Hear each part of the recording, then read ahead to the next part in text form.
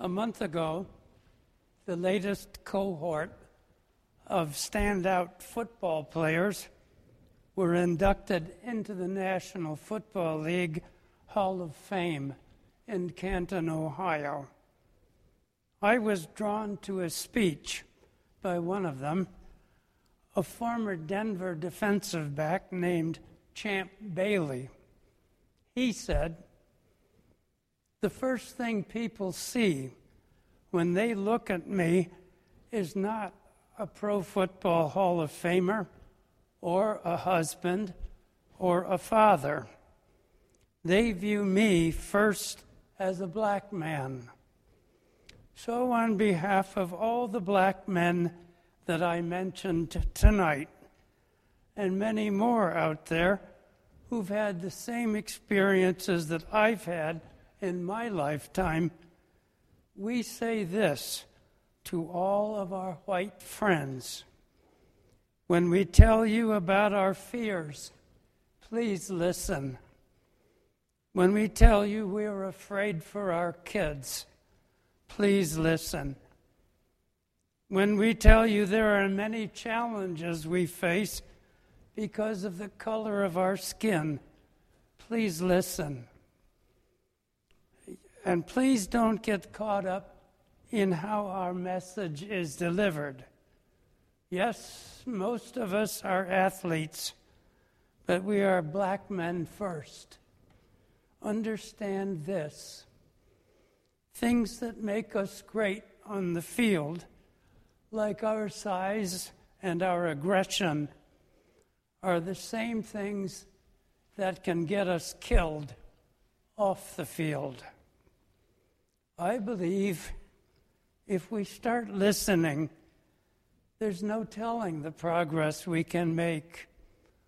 All of us are dads, sons, brothers, your friends. We all understand that if we can't get our friends to listen, then no one will.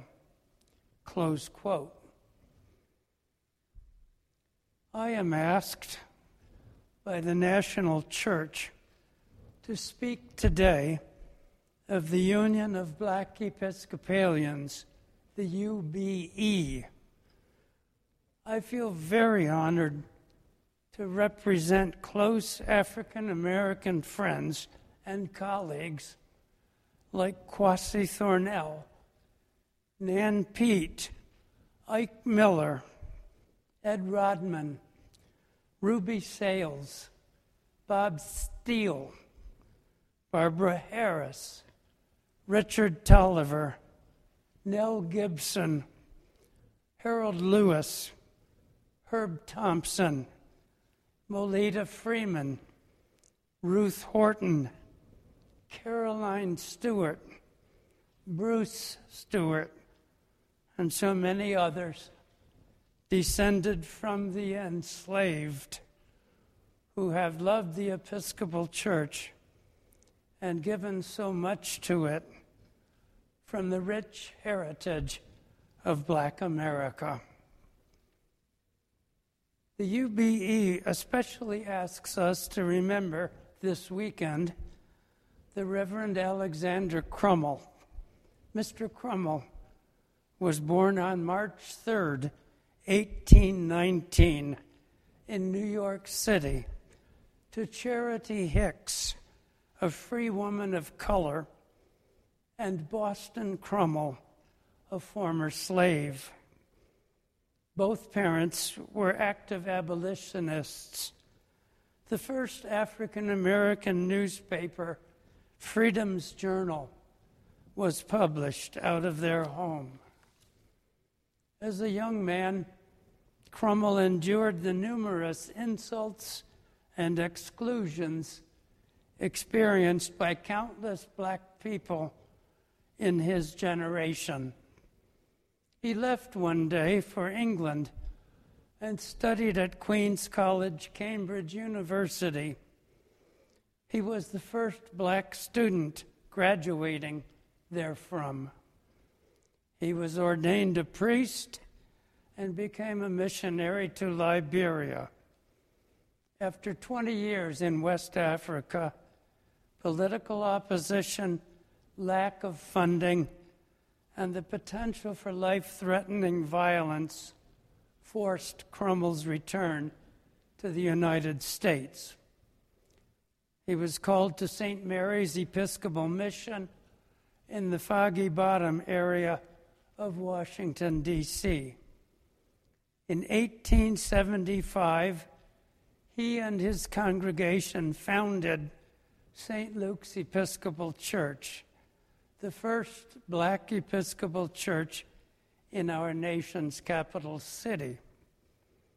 When in 1882, Southern bishops proposed that a separate missionary district be created for black congregations, Crummell established a national black entity to fight the sidelining proposal. His organization became known as the Conference of Church Workers Among Colored People and is a predecessor body to today's Union of Black Episcopalians. Mr. Crummell taught at Howard University from 1894 to 97. He died a year later at age 79. He was an important figure within the abolition movement. The brilliant black scholar W.E.B. Du Bois paid tribute to him with a memorable essay entitled "Of Alexander Crummell." This appears in Du Bois's magisterial 1903 book, The Souls of Black Folk. I conclude by reciting a story from the African American experience. I told it in this place some years ago, and I intend it again as a respectful tribute to African American women, men, and children who were and are so faithful to God, faithful to Jesus, faithful to the church, faithful to humankind, and to the best that is in us, and who told of a power of love and hope at the center of all life, even in the midst of hatred and violence. Once upon a time, there was a cruel white man on a plantation in the southern part of the United States who worked his Negro slaves so mercilessly that many of them died of exhaustion. A group of slaves arrives from Africa, and they are immediately forced to work. One young woman has just had a baby. She was still weak and shouldn't have had to work until she had recovered from the birth. But she was forced out to the cotton fields with all the others. Because she didn't want to be separated from her baby, she strapped it onto her back. Beside her works an old man. Time and again, the woman falls to her knees, only to be beaten. She asks the old man something, and he shakes his head. The woman continued working. Before long, she sank to the ground from exhaustion. Again, the slave driver beat her until she struggled back up to her feet. And again, she asked the old man something, but he said, "Not yet, daughter, not yet." And so she tried again to do her work. But she grew too faint to stand. But when the slave driver came running up again to beat her, the woman looked at the old man and asked, "Has the time come yet, Father?" And the old man answered, "Yes, my daughter, the time has come. Go, and peace be with you." And he opened his arms, and she sprang straight into the air and flew over the plantation and into the wood. Then the slave driver wants to grab hold of the old man, but he turns to the other slaves. And while he was speaking, they remembered something they had forgotten long ago, a power they had once had and had since lost.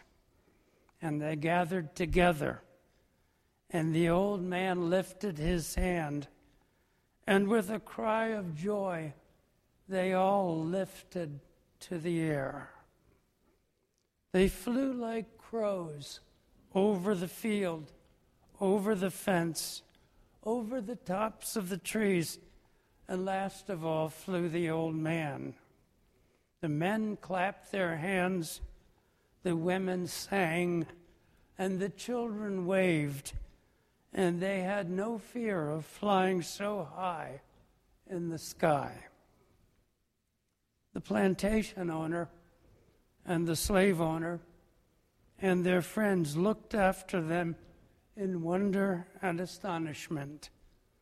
But soon the flying slaves were far away, and on the horizon was just a handful of leaves.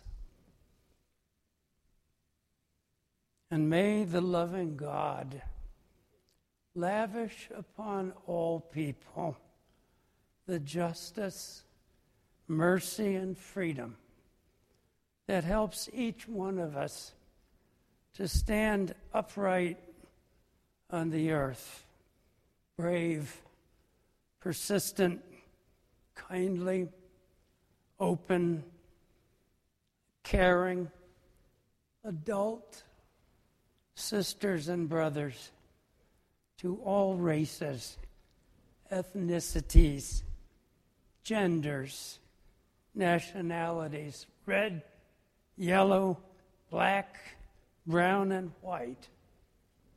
For all are precious.